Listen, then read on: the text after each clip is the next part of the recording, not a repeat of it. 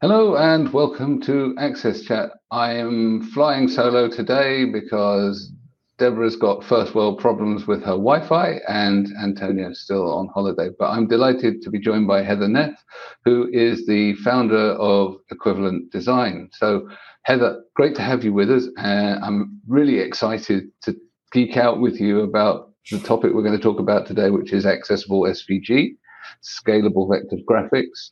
But first off, let's talk a bit about you, your background, and how you came to be working in the field. Great. Well, thank you. And first of all, I want to thank you guys for having me on. This is such an honor to be on Access Chat. So a little bit about me. I am the founder of Equivalent Design, but how I got here is an interesting story. So I've been a web designer since 2000 and was a graphics expert for a long time doing graphic design. Then I moved into creative direction, marketing direction, and then I became a user experience designer and user interface designer for quite some time. And then about 8 years ago, I tore a ligament in my upper chest here, which connects to my right arm. And that became a very painful motor disability, which as a graphic designer and as an artist was really difficult to lose my right arm, as you can imagine. So then I started looking for assistive technologies to do hands-free mousing. I turned into a voice control user. But when I looked for all this assistive technology, it led me to realize there's a whole community of accessibility out there, which as someone who also had an eye disease and then had cataract surgery that went wrong, I'm now a low vision user as well. So I became very passionate about accessibility and joined the community. And I noticed when I was in there that there wasn't a lot of great graphic design being created that was very accessible. And as I researched more and more about accessible graphic design, I really realized that there's a need for people to teach it and to share it and to educate people about how to make the design itself accessible. And that's where I started changing my own branding agency into an accessible graphic design firm. And I was studying for my CPAC certification, and I was in a course for that over at DK University. And when I was having a hard time that day logging in, my arm was really painful. So I chatted in, hey, I'm disabled. Can you help me? And of course, they helped me log in. But they also said, since you're disabled, you can get the entire DQ University for free. So the next time I was able to log in, there was all these courses there. And as a branding person who did a lot of logo designs over the last 22 years, I noticed there's a course called Images, SVG, and Canvas. And I was like, ooh, SVG.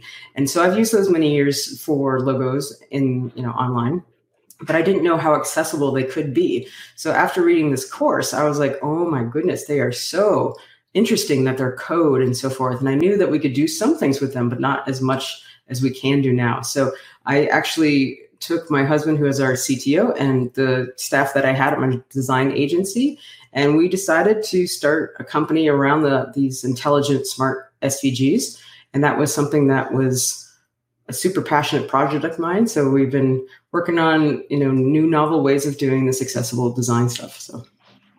Excellent. So, I'm really interested in some of the things you just mentioned. So, there is a perception that accessibility has to or does equal ugly, and that you have always a trade-off between beautiful design and inclusive design, and that's not true, but Yep. There is a certain grain of truth in that, and people get led to that because I think that when people do stuff that's accessible, they don't necessarily think about the design. And when designers are thinking about how stuff looks, they're not thinking about how to include people. Mm-hmm. And it's rare to find someone that does both. And I'm always interested in the people that do both, because that's where the gold is, if you like. So, you look at the W3C's website, it's ugly. It's accessible, but it's not something that's pleasant to look at. And also, as someone that is dyslexic and ADHD, actually, the sea of text is pretty inaccessible for me. It's technically accessible in that it will interact with screen readers and that I could navigate via keyboard and all of these kind of things. But in terms of me actually processing the information. I would much prefer nice infographics. Mm-hmm. Yep. So SVG and the fact that you can make images accessible and embed lots of information in those images is a really important tool for us bridging that divide between stuff that is innately accessible and stuff that is also nice to look at and well designed and well resolved. So I think it's a super topic. Yeah. So like you said, people think it's boring and ugly, and sometimes it is, and that's an unfortunate misnomer that people think that. Right now, because we've been able to take this technology, it really opens up the ability to have beautiful, well-branded websites that are actually way superior in accessibility. So to kind of back up what we're talking about, most images or PNGs and JPEGs are pixel-based or rasterized images, and those are very, used everywhere on the internet. And there's a situation where a lot of people don't even add an alternative text or an alt text to an image so that low vision users can't even tell what's inside the image. And that's kind of a big issue online. One of the things that we're doing is that because we're using what's vector artwork, which is math-based XML code, it actually can scale beautiful, hence the scalable vector graphics, right? So unlike a pixeled image, when you blow it up, that becomes super blurry. These graphics will stay crisp and clean and look beautiful on any Retina device. And so that's a really huge part of the accessibility as well, is just being able to blow it up and zoom in and magnify the content. But these graphics are so cool that they do all kinds of different types of magic. So I could go on and on about how there's a million different things we can do with them. Because it's code, we can animate them. They're interactive. We can make sure they respond to media queries, which are the OS settings where people can choose personalized accessibility settings. And these graphics will respond beautifully to something like dark mode or the personalized color choices by a user that is, choosing colors that they want to see the background and foreground color. It is a WCAG or WCAG compliancy 1.4.8 to allow the user to surf as they want to in dark mode or to choose the colors they want to choose. And it's actually a really important part of accessibility too, to give that dark mode for low vision users and people with photophobia. I personally have, photophobia as myself. So I really understand what it's like that most of the internet is quite white and bright, and it can be very, jarring on the eyes. And so it's actually one of the biggest barriers we're finding right now with our technology is that most organizations don't offer up a dark theme on their website. And that's something that I highly encourage people to realize how important that is for the user experience, especially around low vision users and people who really are affected by bright websites that are, physically in pain from them. So it's actually quite an interesting topic to get into, all the different things we can do around just dark themes alone and how that can play into it. But these graphics look amazing with those color choices as well. So it's a really cool thing for them to be doing. Yeah. So lots to unpick here, right? For me, firstly, I have scotopic sensitivity. It's also known as Erlen syndrome. So I also, through my dyslexia and so on, find the glare of bright white on the internet and on computers in general tiring and painful. And the first thing I do when I get a new iPhone is turn on reduce white point. But at the same time,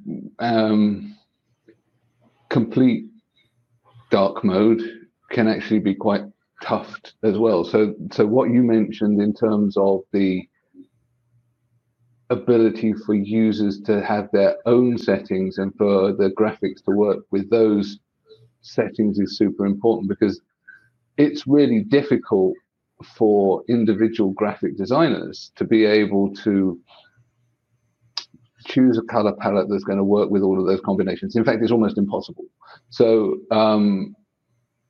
if it's a fixed color, right? So we've done quite a bit of work with this within my own organization, because we went and did an eco brand, and we went dark mode because it actually reduces the amount of energy that we consume for all of our PowerPoints and our websites and everything else. And that's important for us to reduce our energy consumption, especially as an organization that is really focused on decarbonization. But at the same time, we were looking at color palettes and fonts and so on to make it more accessible. As part of the sort of feedback on that was actually we, including me, found that the dark mode was too dark and the white on the dark mode was too white. Mm-hmm. And so people were getting shimmer effects from the white. Yep. And it was actually quite painful. Mm-hmm. So next iteration, we're looking at grays and subtle different text palettes and so on again, because you can always improve, right? There is no finished product in this kind of thing. But what you're talking about here would resolve some of the other problems that we have with the dark mode and the light mode, because we switch for print, because obviously you don't want to print a dark mode presentation because it's going to use lakes of ink, and that's really bad for the environment. So it's something like an SVG would be able, especially one that is done accessibly, would be able to cope with those switches. Absolutely. Yeah. It's about also, catering to the user and letting them prefer to be in a light mode, dark mode, or a custom color mode. One of the other things that they do is also rearrange themselves on different screen sizes. So they will adapt to a mobile, which also would then respond to whatever mode they're in on their phone. So that's a much better user experience as well. So they don't have to pinch and zoom on something like an infographic.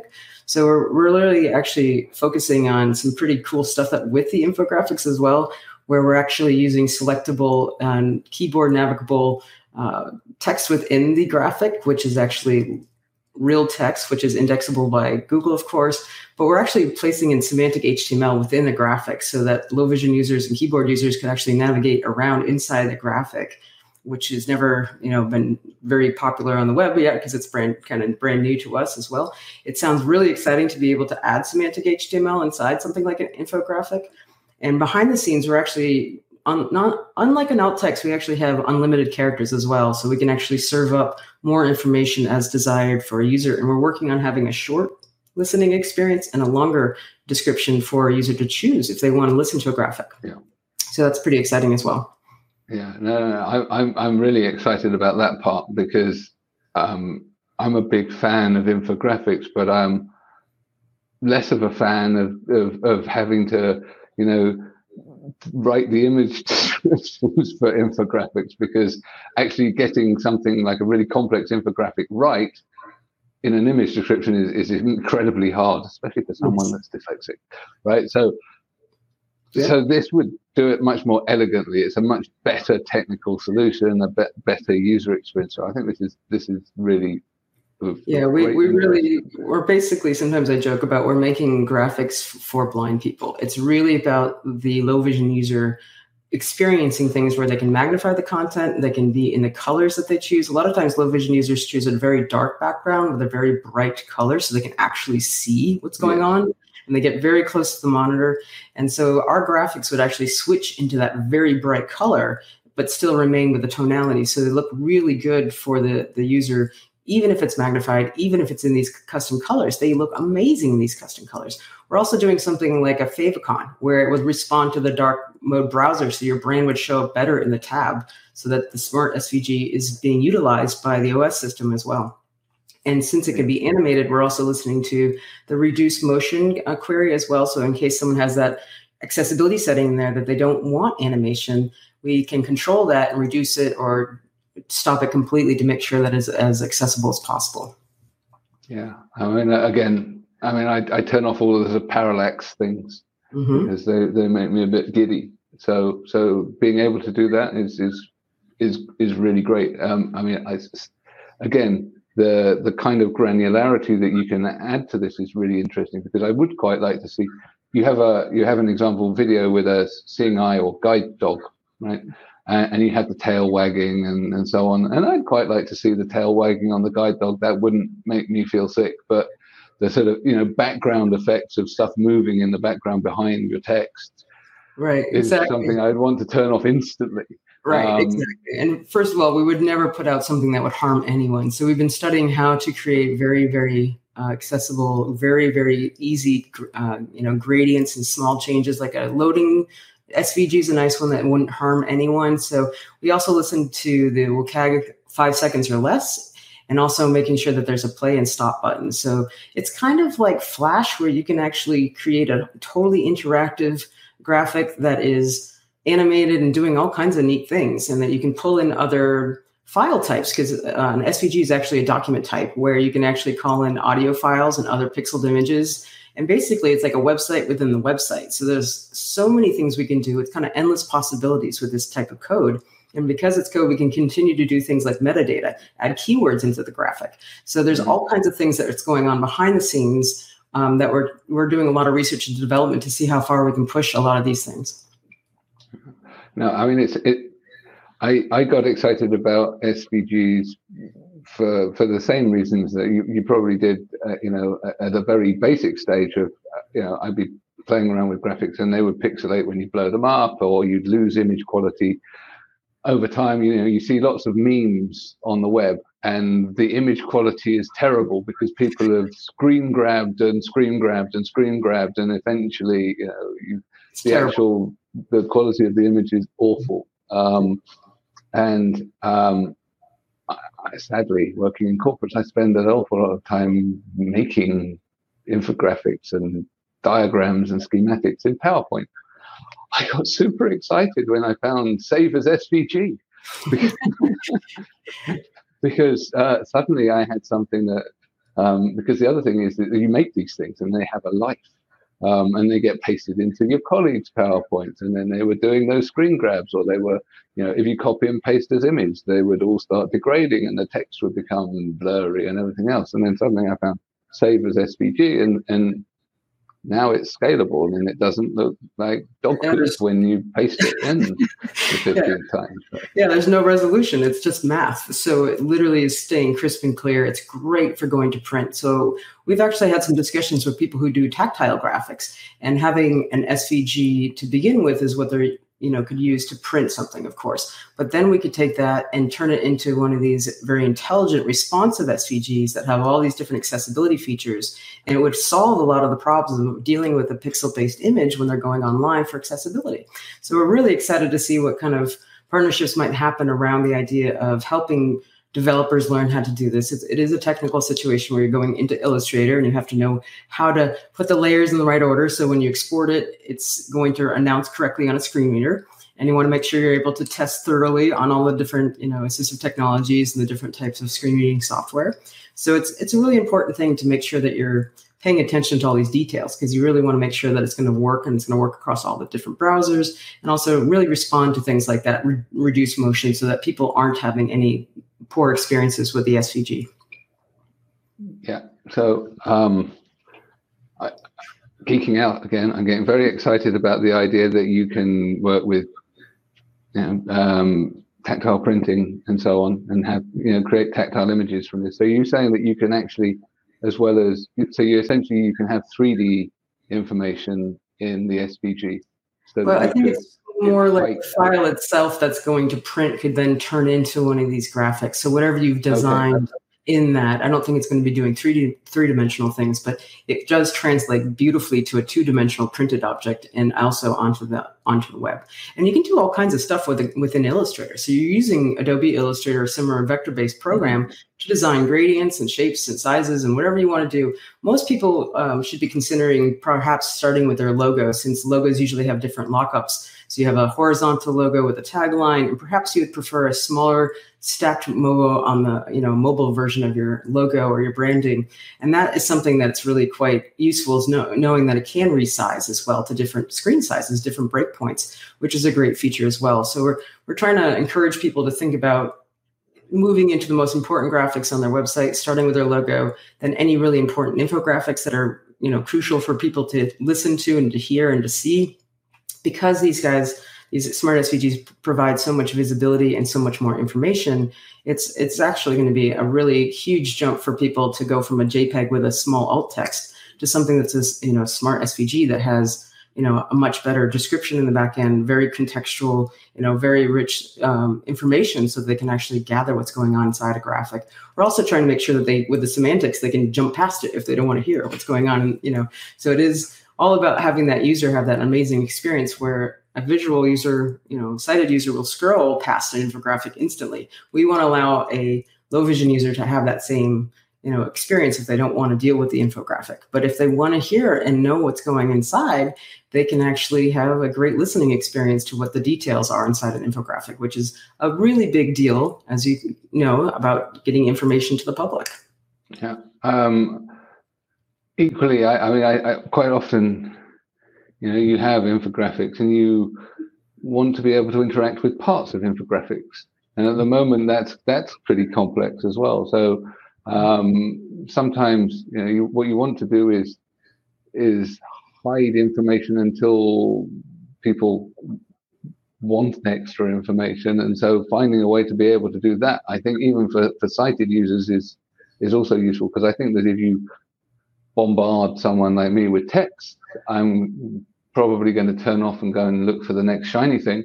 Whereas if there are sort of enough information there for me to decide what is pertinent and important, then I can filter out the signal from the noise and decide that I want to drill down further. So I'm interested in that. But what it sounds like is that at the moment you're at the stage where you've got a really solid foundation for a new sort of media approach to this, but that it's still really sort of dependent on expert, or at least a level of knowledge of design packages and how to utilize them, and the knowledge about the impact of what it means to do these things to enable accessibility. I guess from my point of view, what I'm always keen to do is go from that expert step to teach more people. And I think you said that you're doing some of that, and then beyond that to how we can make this something that becomes mass deployable, right? So that everybody can benefit, because the web is huge. Everybody's creating content all of the time. And so the more we can make this something that novice, non-expert users can do, that we can build in the expertise into systems. So we build expert systems rather than requiring an expert to use a system, the greater impact it has over time. So I think, before we went on air, you said that you'd been doing some work on making those materials available. Yeah, so we know that it's a little bit tricky to learn all this. We spent 2 years of research and development reading the entire internet to figure out what's been done, because SVGs have been around since the late 1990s. They are not a new format of image. It's just never really caught on to really take over. So a lot of people use SVGs already for maybe a logo on their website, but they're not being utilized to be much more intelligent and much more accessible. So because there's this education that needs to be done, I realized that a lot of people didn't know this even existed. The technology has been around, but we took it and we also added some new ideas to it and how to do things.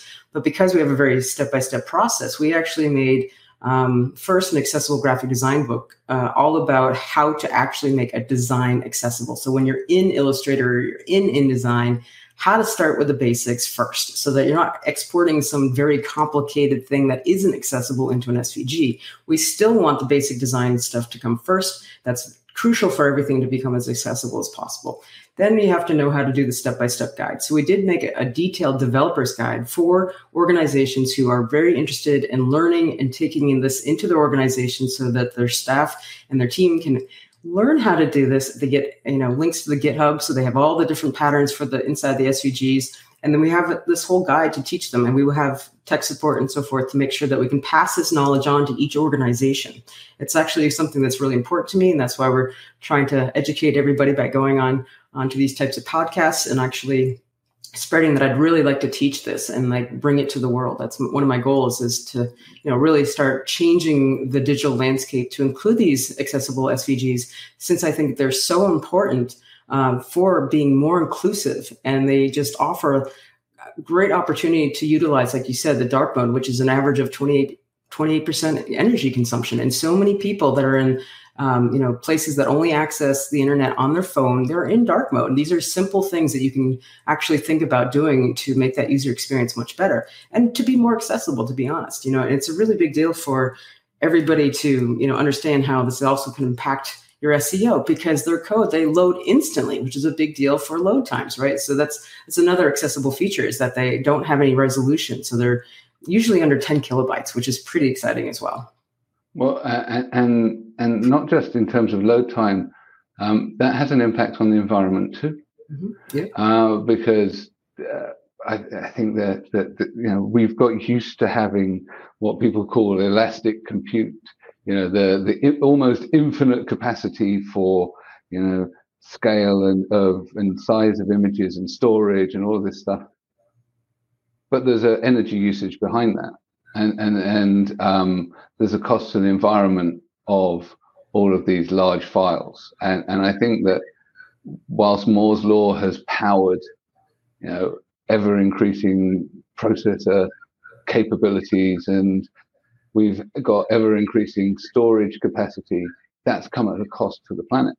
Absolutely. And so some of the work that we need to be doing as technologists is to look at how we can use this technology more efficiently and create much more efficient ways of delivering quality interactive experiences. So no one's saying, actually, we want you to have a really rubbish experience. We still want you to have that kind of retina display clarity or those 4 or 8K quality videos, but there have to be more efficient ways of delivering that data so that we can stop burning our planet down just for the sake of having high def video and high def graphics. So I think that there's really some synergies between accessibility and sustainability, which is something I've talked about a lot. We talk about treating exclusion like pollution, but actually there are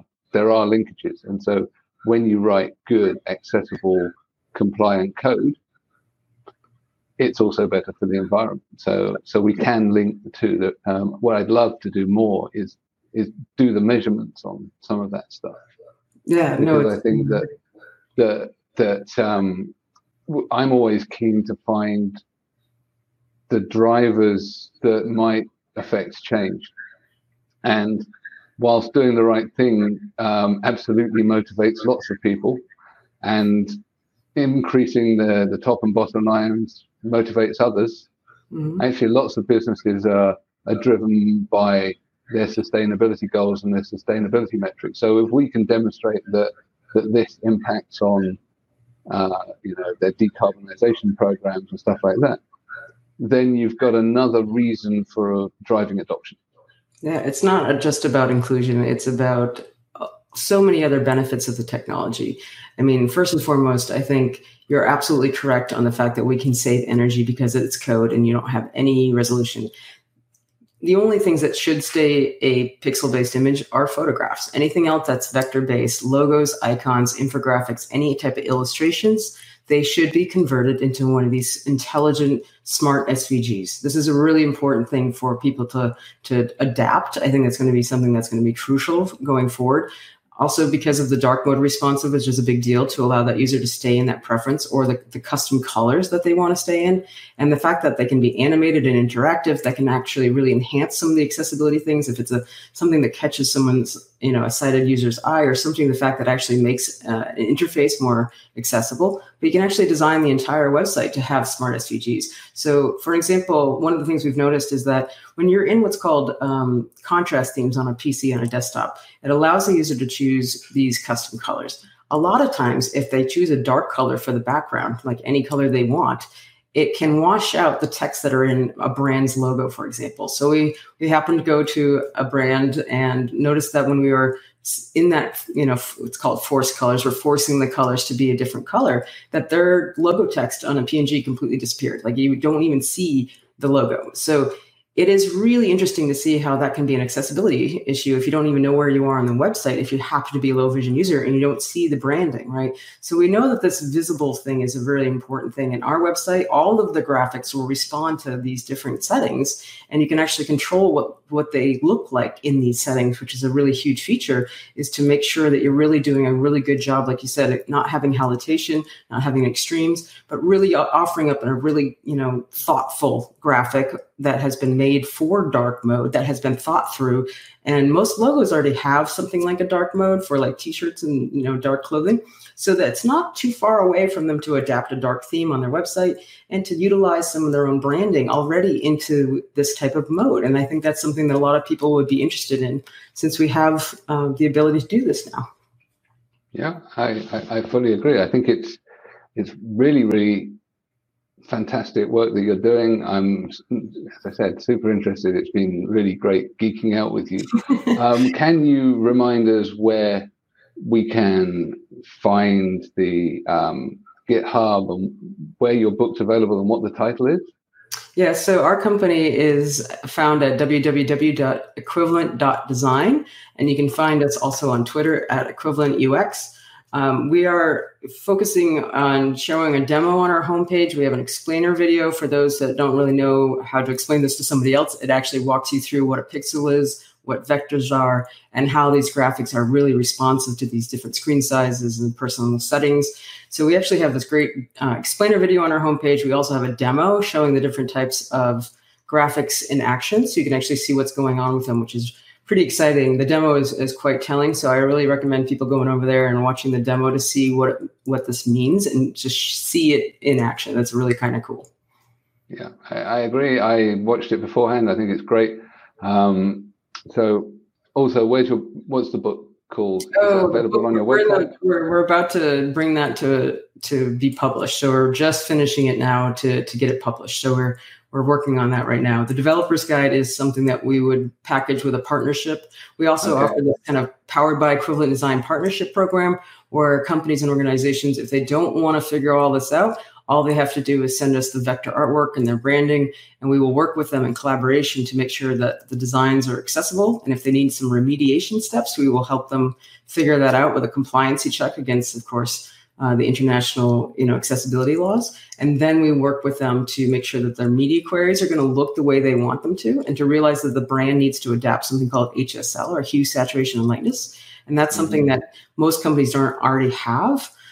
So it's something is really important to make sure that companies are also adapting that dark theme, which is part of what we're trying to encourage people to do, because our graphics, you could get this as a smart graphic on your website, but if you're not utilizing the dark mode, you're missing out on a huge feature for people to have a much more accessible, much better user experience. And why not add that at the same time? So that's kind of what we're working on, is to allow companies to just send us the vector artwork. We convert it and we test it thoroughly, and then we send it back with instructions. It's fairly easy for web developers to just put these graphics inline. They're not that complicated. You just have to make sure there's a dark theme that would respond to the dark mode. And if you don't have that, we can make it just respond to the customized settings. So it still has that advantage over a pixel-based image, because they also scale beautifully, which is a huge part of, magnifying content is a big deal for people. So it is something that I think no matter what you're doing, you should try to convert all of your vector-based artwork into this type of format. Yeah, I'm converted. So thank you so much, Heather. It's been really great learning about this stuff. I'm excited to find out yet more. It'd be great to have you engage on the Twitter chat. I'm really looking forward to that. Just need to thank MyClearText for keeping us captioned and online, and also to mention a thank you to all of the people so far that have contributed to our crowdfunder to keep us on air. We're doing nicely, and that's down to the community. And so thank you, everyone. Thanks, everybody.